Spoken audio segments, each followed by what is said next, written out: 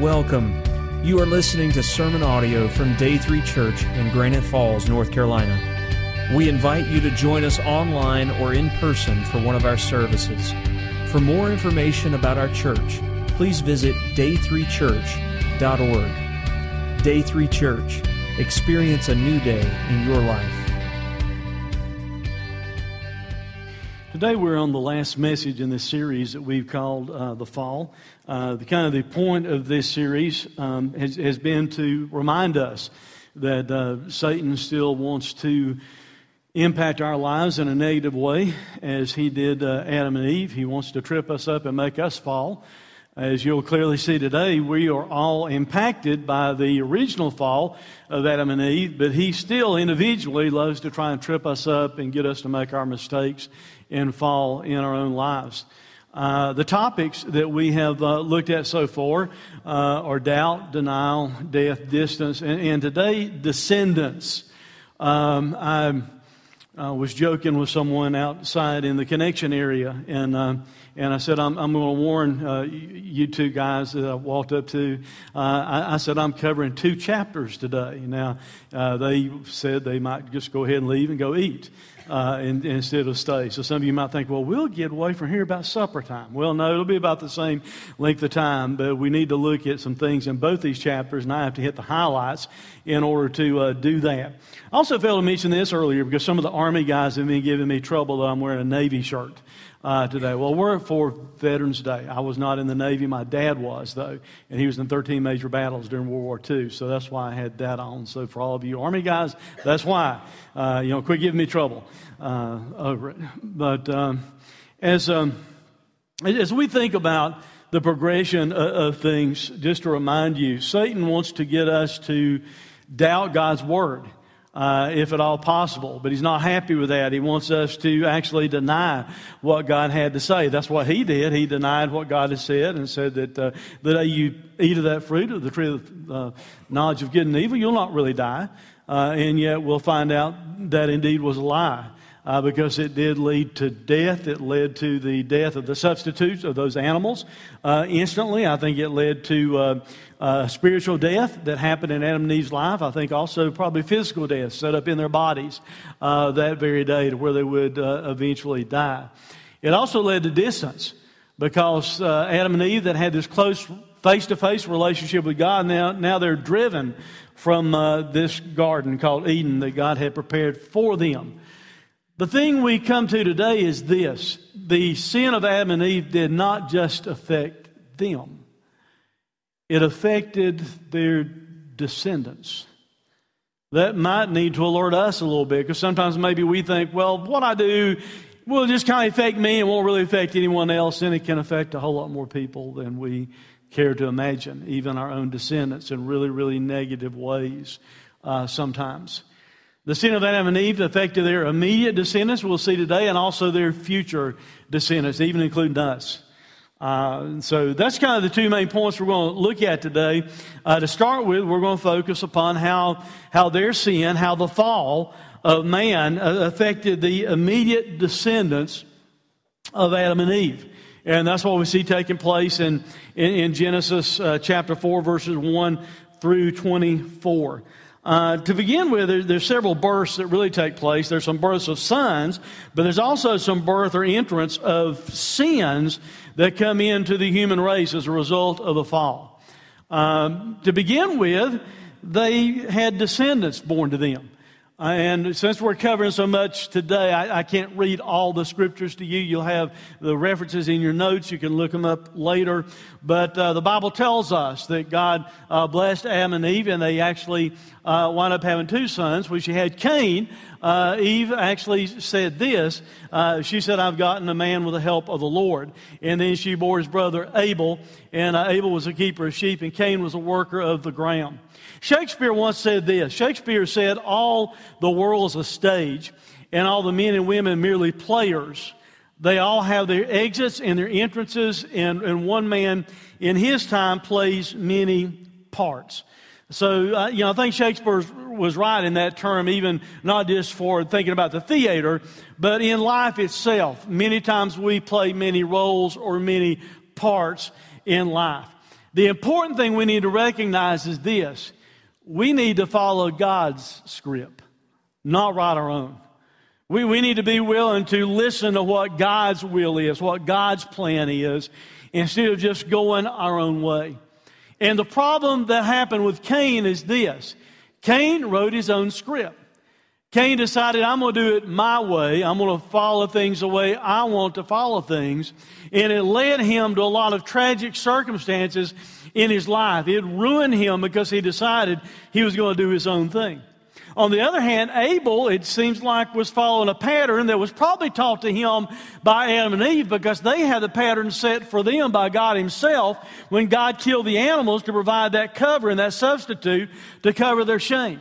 No doubt Adam and Eve may have taught that to their children because now we see one brings the work of his hands to God and one brings a lamb to God to be offered. One is accepted and one is not. And we'll talk a little bit more about that in just a minute. But it seems to me like Cain decides, I'm going to write my own script. And Adam says, I'm going to follow the script that's been taught me. I'm going to follow the script that God Himself designed as He even killed those animals and my parents have taught me as I was growing up.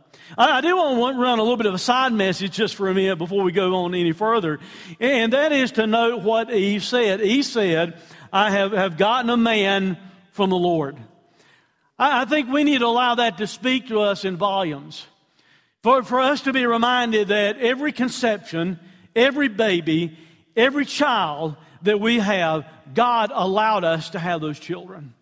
God brought those children into the world. And we need to value those children from that standpoint. Whether it be pre-birth in the womb or after birth, we need to recognize God is the one that allowed that child into the world. God's the one that allowed that child to be conceived. And God has a purpose for that child, and we ought to honor that. That ought to be our mindset. You know, God let us be their parents, but they're really God's. He's the one that sent them into this world. And that ought to be the way we view our children. So that's kind of like a free message for you parents out there. And you kids can go home and say, hey, preacher said you're supposed to value me.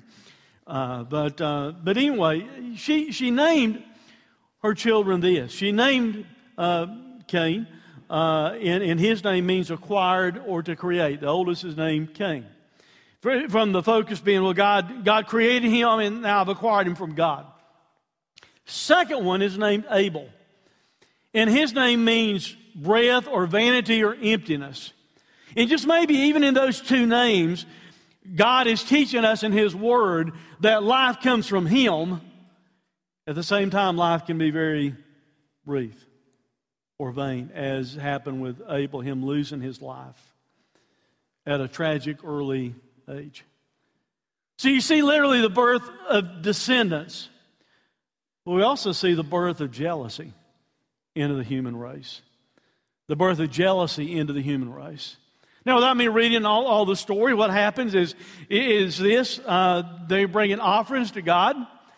And Cain brings the work of his hand, which most theologians, Bible scholars say they believe that's a type or a picture of a person dependent upon their own good works.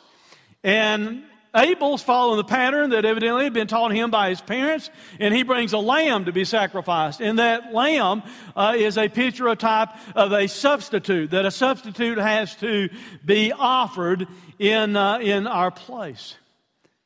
God receives the sacrifice of Abel. Now, we're not given the details as to how they knew that. When you read through the Bible, a lot of times God would send fire down from heaven to consume the sacrifice. So maybe that was evidence that the sacrifice had been received, that God sent fire down and consumed it. But whatever the reason was, they knew, and Cain knew, that God had favored Abel and accepted that sacrifice, but he had refused his. And it made Cain become very jealous. His face fell to the degree that God even asked him, why are you acting like this? Why are you looking that way?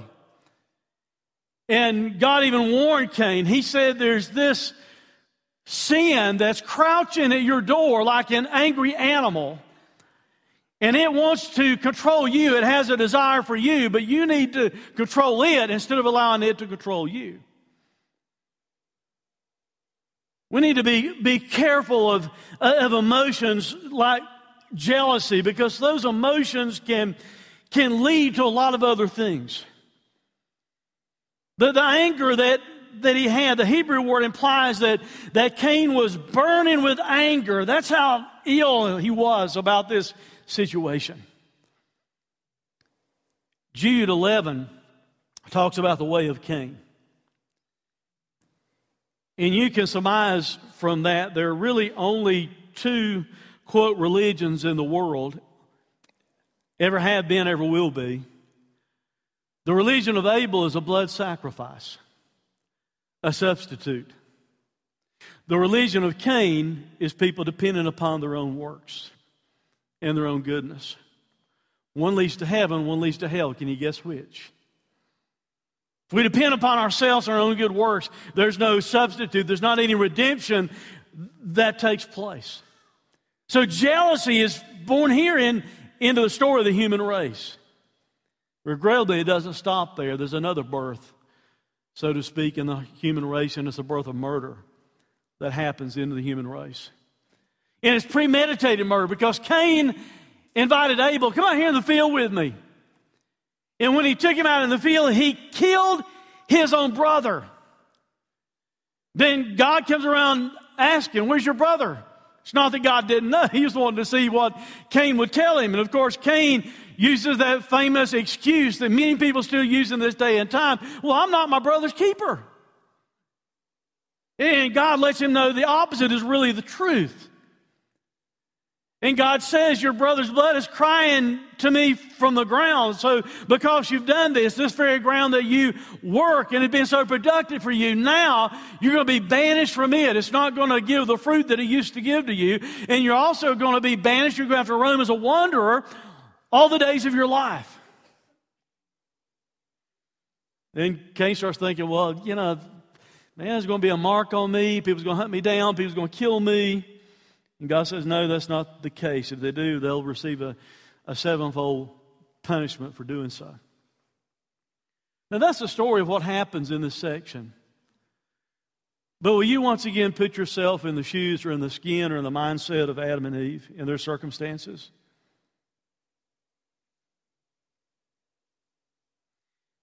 Can you imagine having a son kill a son?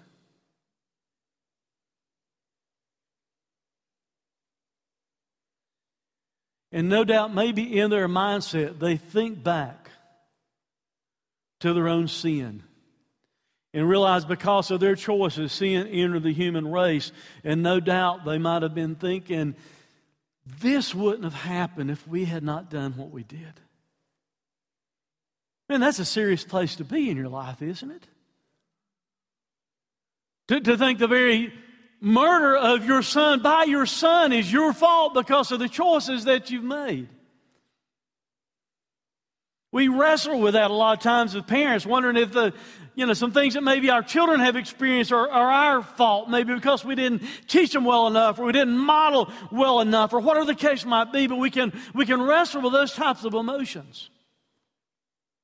But you see, Adam and Eve didn't just lose one son; they lost two sons. They lost Abel to being murdered. They lose Cain to him being banished to wander the earth. He goes and settles in a place called Nod, a land called Nod. The name Nod literally means destroy or wander, so he chooses to live in a land that really maybe even gives the idea of his wandering from God in his own life.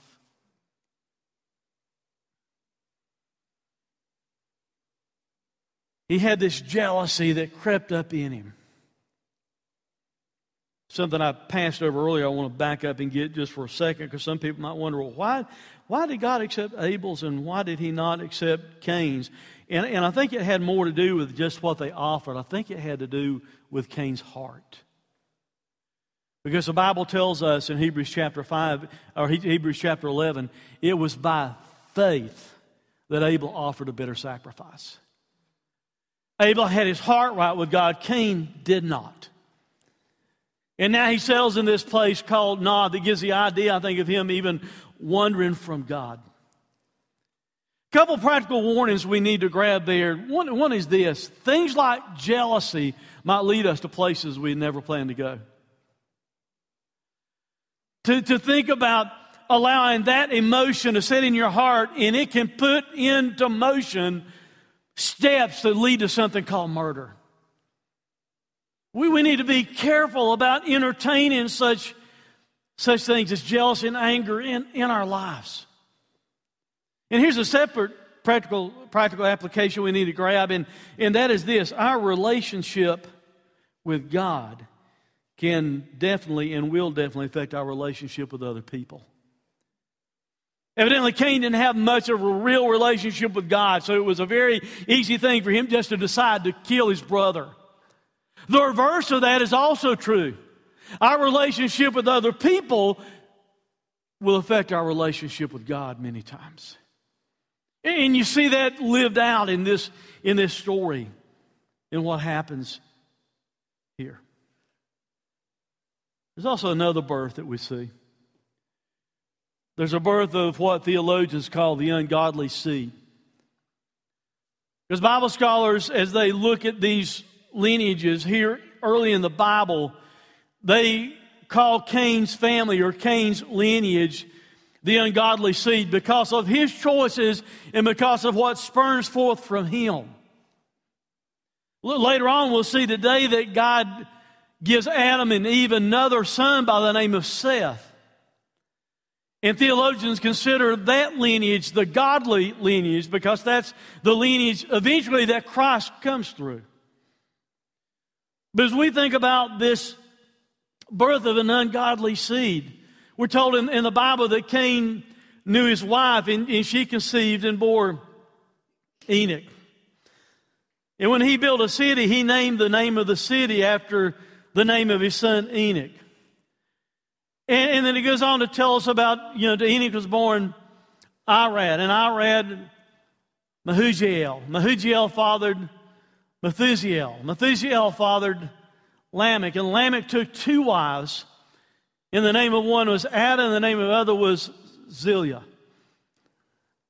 And Adam bore Jabal, and he was a father of those who dwell in tents and have livestock. And his brother's name was Jubal, and he was the father of those who play the lyre and the pipe, or in other words, musical instruments. Zillah also bore Tubal-Cain, and he was the forger of instruments like bronze and iron. Then he had a sister, Naamah. And then Lamech, one of his descendants, eventually said this to his wives. He said, Adah and Zillah, hear my voice. You wives of Lamech, listen to what I say. I have killed a man for wounding me, a young man for striking me. If Cain's revenge is sevenfold, then Lamech's is 77-fold. Now, there's some things going on in that passage that you might not think about to begin with. And I want to kind of cover the highlights of them. You have a city being built. And in this city being built, in the civilization, a lot of theologians look at that and they'll say that maybe that's the first sign of mankind thinking he can provide his own security and we don't really need God to be secure. We'll take care of our own security. We'll take care of our own lives. We'll build cities of safety for ourselves. Also in the lineage of Cain, you'll notice if you compare the two and jump over and read the lineage of Seth, there are very similar sounding names. Some names are exactly the same. There's an Enoch in both one. One Enoch walked with God, one did not. The one of Seth's lineage walked with God. The Enoch that is in the bloodline of Cain didn't walk with God. And just maybe that is showing us how Satan wants to have a counterfeit for everything that's true and everything that's real, even in these two bloodlines. You also have the first instance of polygamy because you have Lamech being the first bigamist. He took two wives to himself. So the original plan of God, the original ideal of God starts to change as sin starts to have a larger impact on the human race.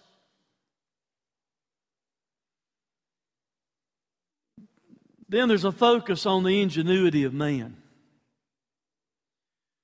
Because as the Bible talked about the bloodline of Cain, it mentions one that kind of got people keeping livestock to begin with.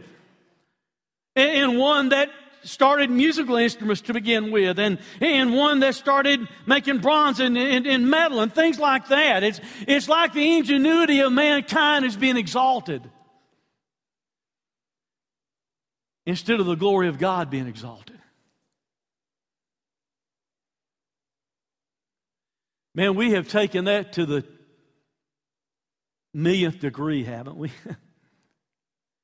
If that is true, that's what's pictured here in these verses, that all of a sudden you see this idea of man kind of praising or worshiping his own ingenuity. Look how that has gone through our culture and even yet today, to where people want to have more and more of the focus on who we are and what we can do, and we can take care of everything ourselves, and we're evolving into something so much better, and we begin to praise and worship man instead of giving glory to God.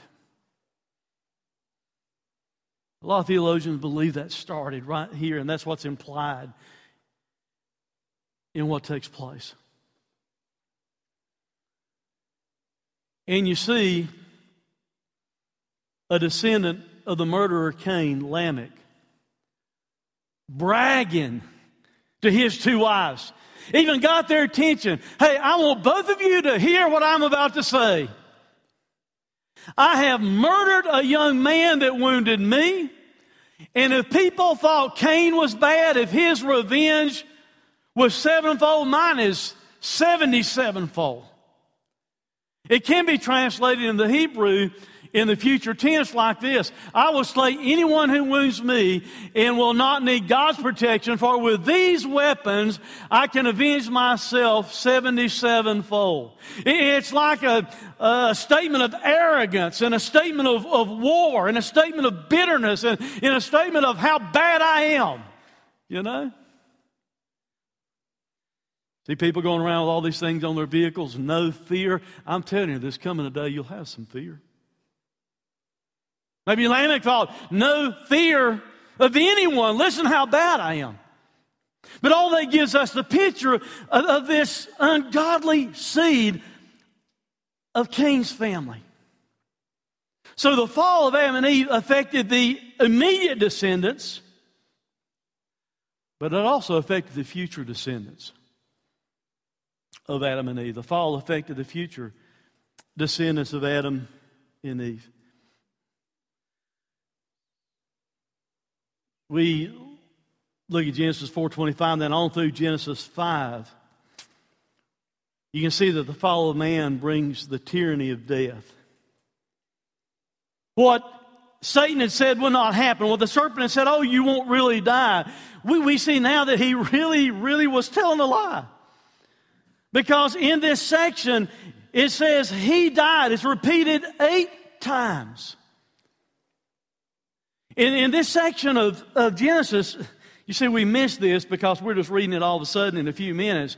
But if you take time and look at how long everyone was living, this section of Genesis covers 1,500 years of human history.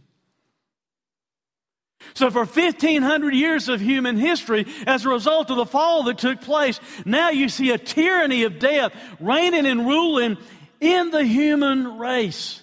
Even though Satan has said, oh, but you will not really die. That's what the serpent told the woman. Death did come.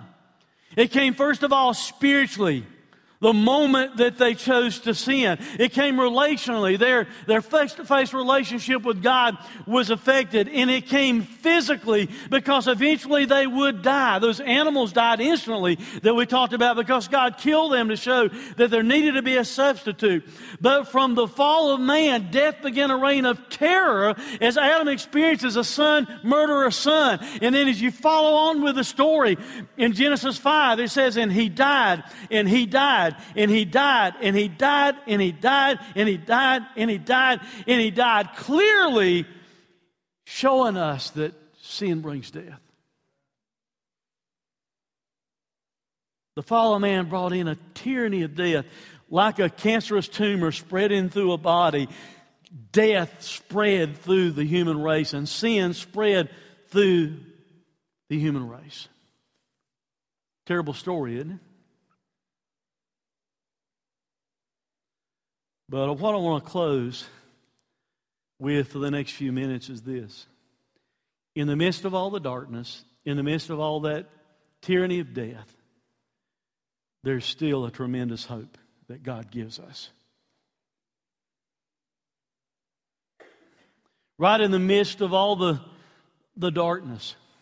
Have you ever noticed when it's really the darkest, if you can get out somewhere away from all the lights of the cities and things like that, and you get out where it's really dark, have you ever noticed that's when you can really see the stars shine? Same thing is true in a spiritual way. It can be in the darkest times in your life that you can see the stars shine, that you can see the light of God shine in your life. When our outlook might be very dim and very tragic, if we would take time to have an uplook, that can change the way we view things. I'm not trying to be political with this statement, but I'm going to say it anyway on it. And a lot of people may be really happy the way the elections went this past week. But can I share something with you? If you think a politician is going to change it all, you're deluding yourself. Instead of us just having an outlook, we better have an uplook if we want our nation to change. We've been in some dark days, and the days may even get darker. That's why we need to have an uplook. In the darkness of this day and time, in the darkness of the culture so impacted by sin, God mentions 13 different people in these verses, but 4 of them especially stand out as an encouragement to us. He mentions Seth, and he mentions Enosh, and he mentions Enoch and Noah. I think it tells us some special things about them that we can look at still yet today and draw some courage from in the midst of darkness, in the midst of this thing of the tyranny of death and the fall of man so affecting mankind. There's still hope. First one is the hope of a second chance. Thank God for second chances. Amen. And third chances. And 100th chances. Thank God for a second chance. The hope of a second chance is seen in the godly seed, Seth. The Bible tells us that Adam knew his wife again, and she bore a son and called his name Seth, for she said, God has appointed for me another offspring instead of Abel, for Cain killed him. There's more taking place there than meets the eye. Remember that back in Genesis 3, God had given a promise to Eve that foreshadowed the coming of the Savior, that one day her offspring would stop the head of the serpent. The way for us to have hope in our culture is not based upon who we are and what we can do. Our hope is found in Jesus. Our hope is found in the Redeemer. The hope for the human race in the darkness of that day and time was not found in the ingenuity of Cain's family, of going out and making cities and coming up with all these different, inventions and all that we can do in man's ingenuity. That's not where the hope is found. The hope was found in that day and time, in the promise that one day a Savior would come. The promise that one day there'd be a Redeemer. But look at the situation. Cain became a murderer, and Abel's dead. So where does that godly seed come from? Where does Jesus come from? Where does that bloodline sustain from? And here's what happened. God allowed Adam and Eve to conceive another child by the name of Seth. His name means granted. God gave a new pathway for the Redeemer to be born. Here's a little bit of a side message, but it's important enough for us to grab. We need to understand that God is a sovereign God in all things, and His plans cannot be thwarted by the sins of mankind. Just because Cain had so sinned, God had already promised to send a Redeemer. God is a sovereign God. God is in control, and God will carry forth His promise irregardless of what you and I do. irregardless of what Cain had done. God is a sovereign God, an all-powerful God, and He would see to it that His plans would come through. Ephesians 1:11 tells us this. He, referring to God, works all things according to the counsel of His will. Psalm 115 verse 3 says, "But our God is in heaven, and He does whatever He pleases." In other words, God does not need to ask you and I permission to be sure that He does what He wants to do. God will carry forth His will irregardless of the sinfulness or our shortfallings or how bad we are or how good we are. God will carry His will through some way. God would see fit that the Savior would be born. So He sends His Son, whose name means granted. And it's through the lineage of Seth that eventually the great hope found in Jesus Christ the Redeemer would come into this world. When you read the Bible, a lot of times there are babies being born that had a lot of significance. In a time period when Israel was in bondage in Egypt, there's this baby by the name of Moses that is born, that God raises up and allows him to come to a place of prominence, and then uses him after he's committed murder and he's been banished to come back in and lead the children of Israel out to safety. In a day of darkness in the history of Israel, when there was not much of a prophetic word taking place in that day and time, God allows a baby by the name of Samuel to be born. And Samuel comes forth with prophecy as he tells the people God's will for that day and time. Later on, under the reign of this guy by the name of Saul, who really messes things up a lot. God already had that taken care of because there's a baby by the name of David who would grow up and become the king that the bloodline of Jesus is traced through. And there's a little baby that was born in a manger one day. That changed it all for the hopes and the dreams of mankind, that we can be forgiven. Because that baby Jesus grew up and He's the Redeemer of the world. God in the flesh, the God-man who went to the cross and shed His blood, God's blood, as our perfect once and for all sacrifice, so that faith in Him, through faith in Him, you and I can have everlasting eternal life. The hope of a second chance. Paul writes about that second chance. He says, because of one man's trespasses, Adam, death reigned through that one man. Much more will those who receive the abundance of grace and the free gift of righteousness in life through the one man, Jesus Christ. Reign in life through the one man, Jesus Christ. Romans chapter 5, 20 and 21. Now that the law came in to increase the trespass, but where sin increased, grace abounded all the more, so that as sin reigned in death, grace also might reign through righteousness, leading to eternal life, through Jesus Christ our Lord. Through the lineage of Seth, through the lineage of this man who meant granted, God has granted to the human race forgiveness and a restored relationship with Him, restoration from the fall, redemption available for us through the lineage of Seth. Thank God for a second chance, huh? There's also hope in calling upon God, because another one of the offspring was named Enosh.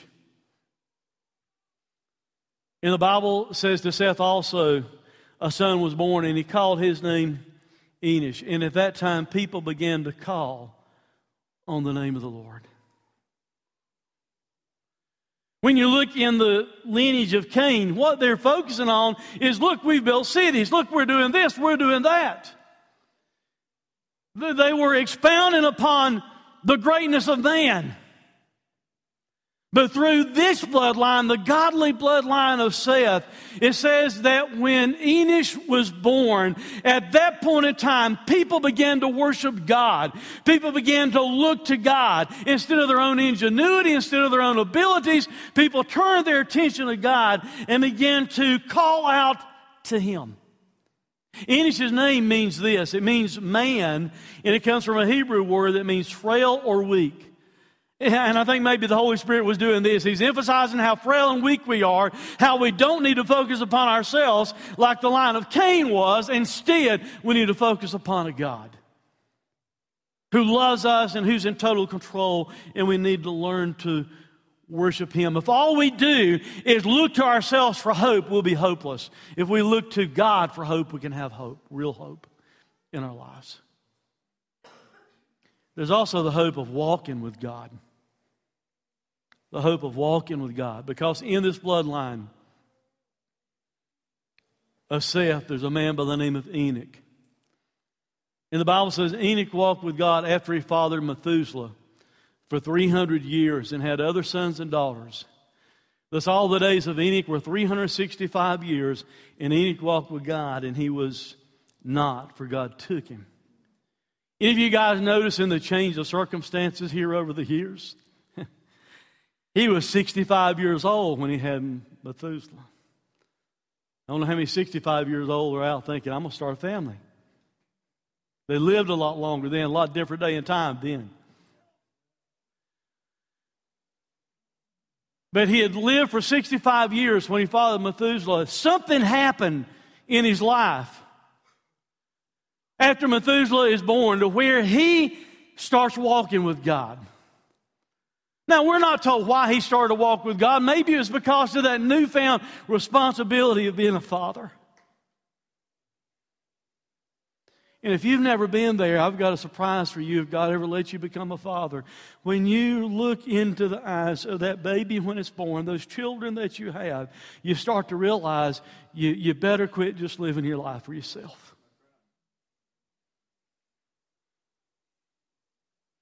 So possibly that's what was going on with him at that point in time. This baby's born and it gives him a wake-up call that, hey, I better start walking with God. Because those children are going to be following me one day. That's a wake-up call for all of us dads. Don't you dare leave it up to your moms to be the head of your household spiritually. You need to walk with God because you've got children that are going to follow you. We need to set an example for them to follow. He walked with God for 300 years. Maybe it was when Methuselah was born that God gave Enoch information that there's a flood on the way.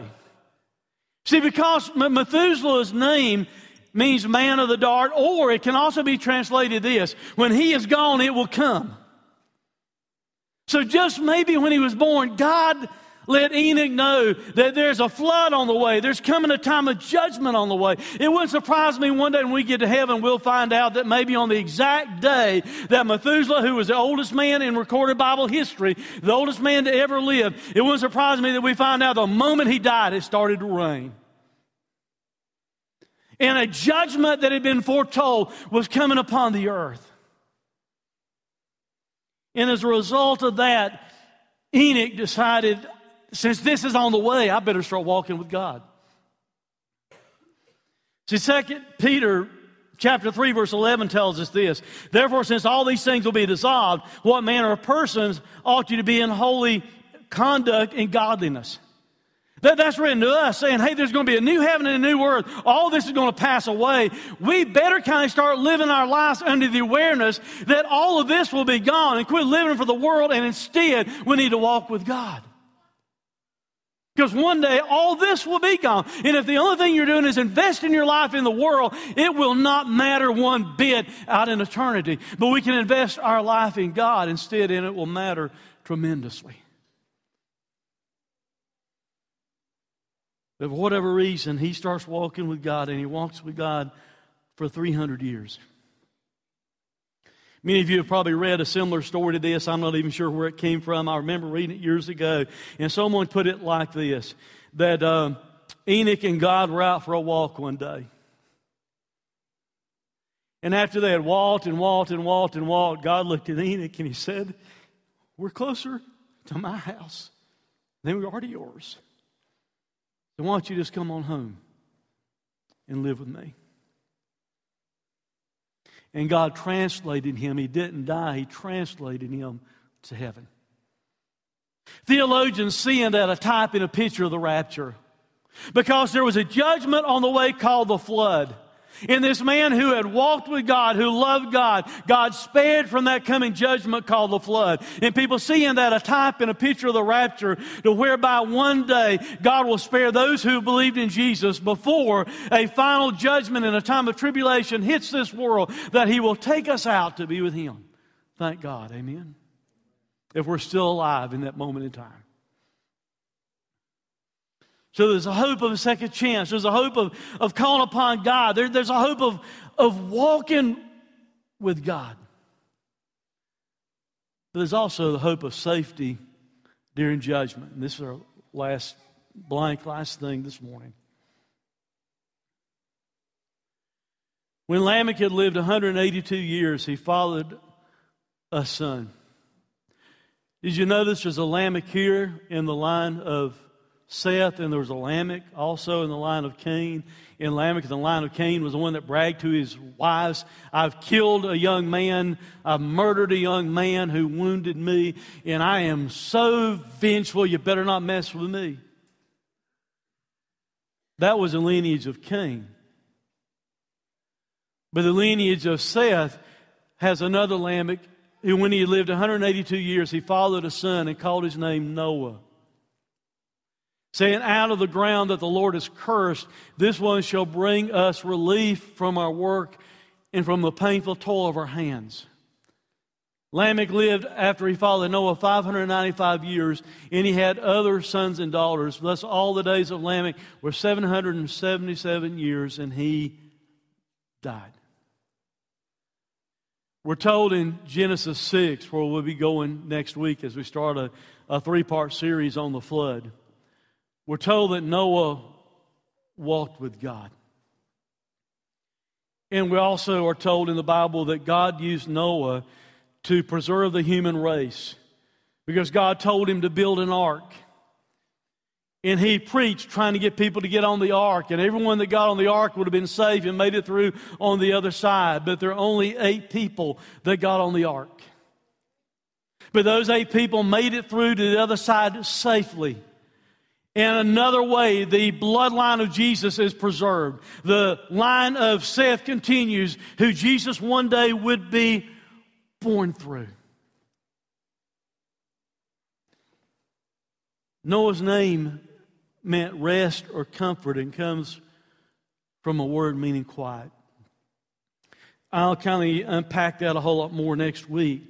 But just for now, that seems to imply to me that Noah, in a crazy, wild culture,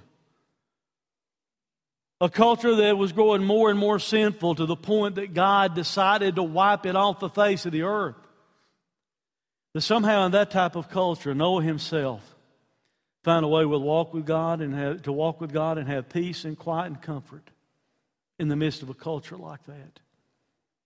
That tells me you and I better not be making excuses, not following God and not living in peace in our minds with God and comfort in our minds with God and security in our minds with God because of the wild world we live in. I'm telling you, right in the middle of a crazy culture, you can have comfort and peace with God.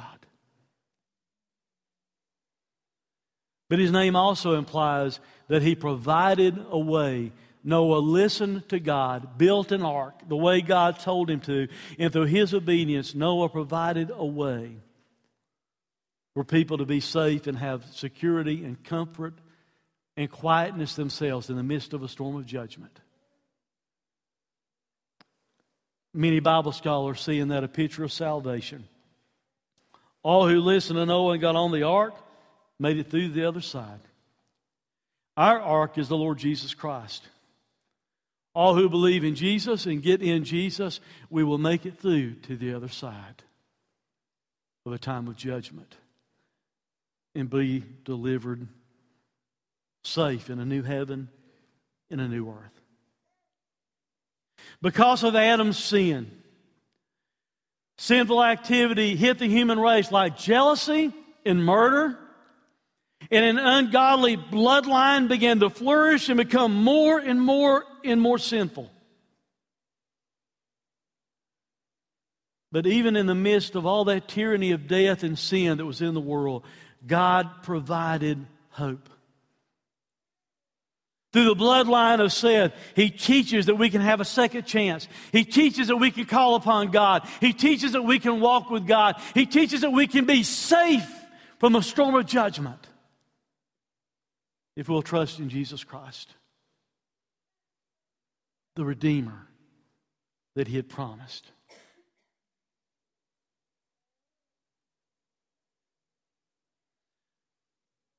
I don't know where you are today. Only you and God know for sure, I guess. You may not even know, but God does. Death reigned from Adam on.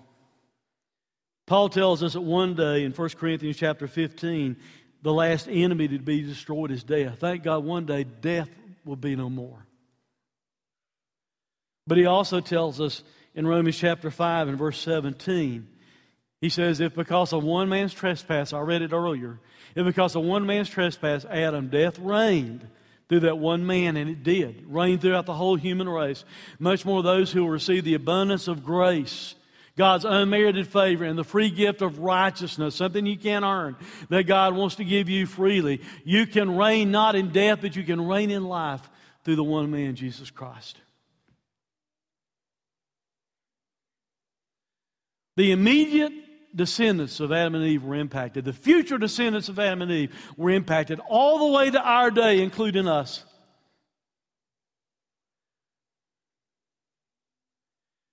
But did you know you can change families?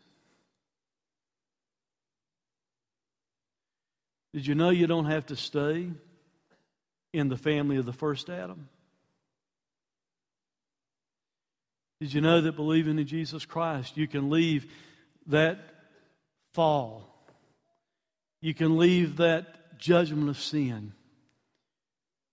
You can leave the tyranny of death and sin in your life. You can move from the family of Adam into the family of God by believing that Jesus paid the once and all ultimate sacrifice, paying for your sins on the cross. So which family do you want to be in? You can change families today. Let's pray.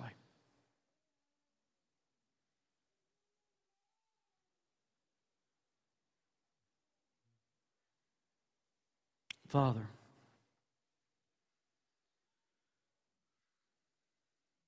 give us all right now an awareness of the true impact of the fall upon mankind.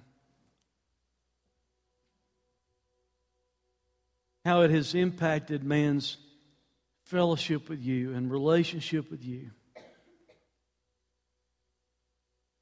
Through the fall, things like jealousy and anger and murder and death have reigned throughout the human race. But Father, also give us the hope right now of knowing that through Jesus Christ, through the Redeemer that you sent, we can be forgiven. He conquered death as they put him in the grave, in the tomb. And he took his life back up to give us hope of everlasting life when we believe in what he did for us on the cross. So Father, I pray first of all right now for those who are believers, those who've already trusted in Jesus. I pray right now, even as I'm praying, that they will pray and thank you for sending your Son. Thank you for a second hope. Thank you that we can call upon you, we can walk upon you, we can be safe through a storm of judgment. We thank you for that, Lord. We praise you for all that you've done for us. And Father, I pray you put that thanksgiving in the hearts of believers as they pray and as we sing in just a moment, that we will be thankful for what you've done for us. But Father, I also pray for anyone here that may never have changed families, and they're still underneath the penalty of sin, and they're still underneath the tyranny of death.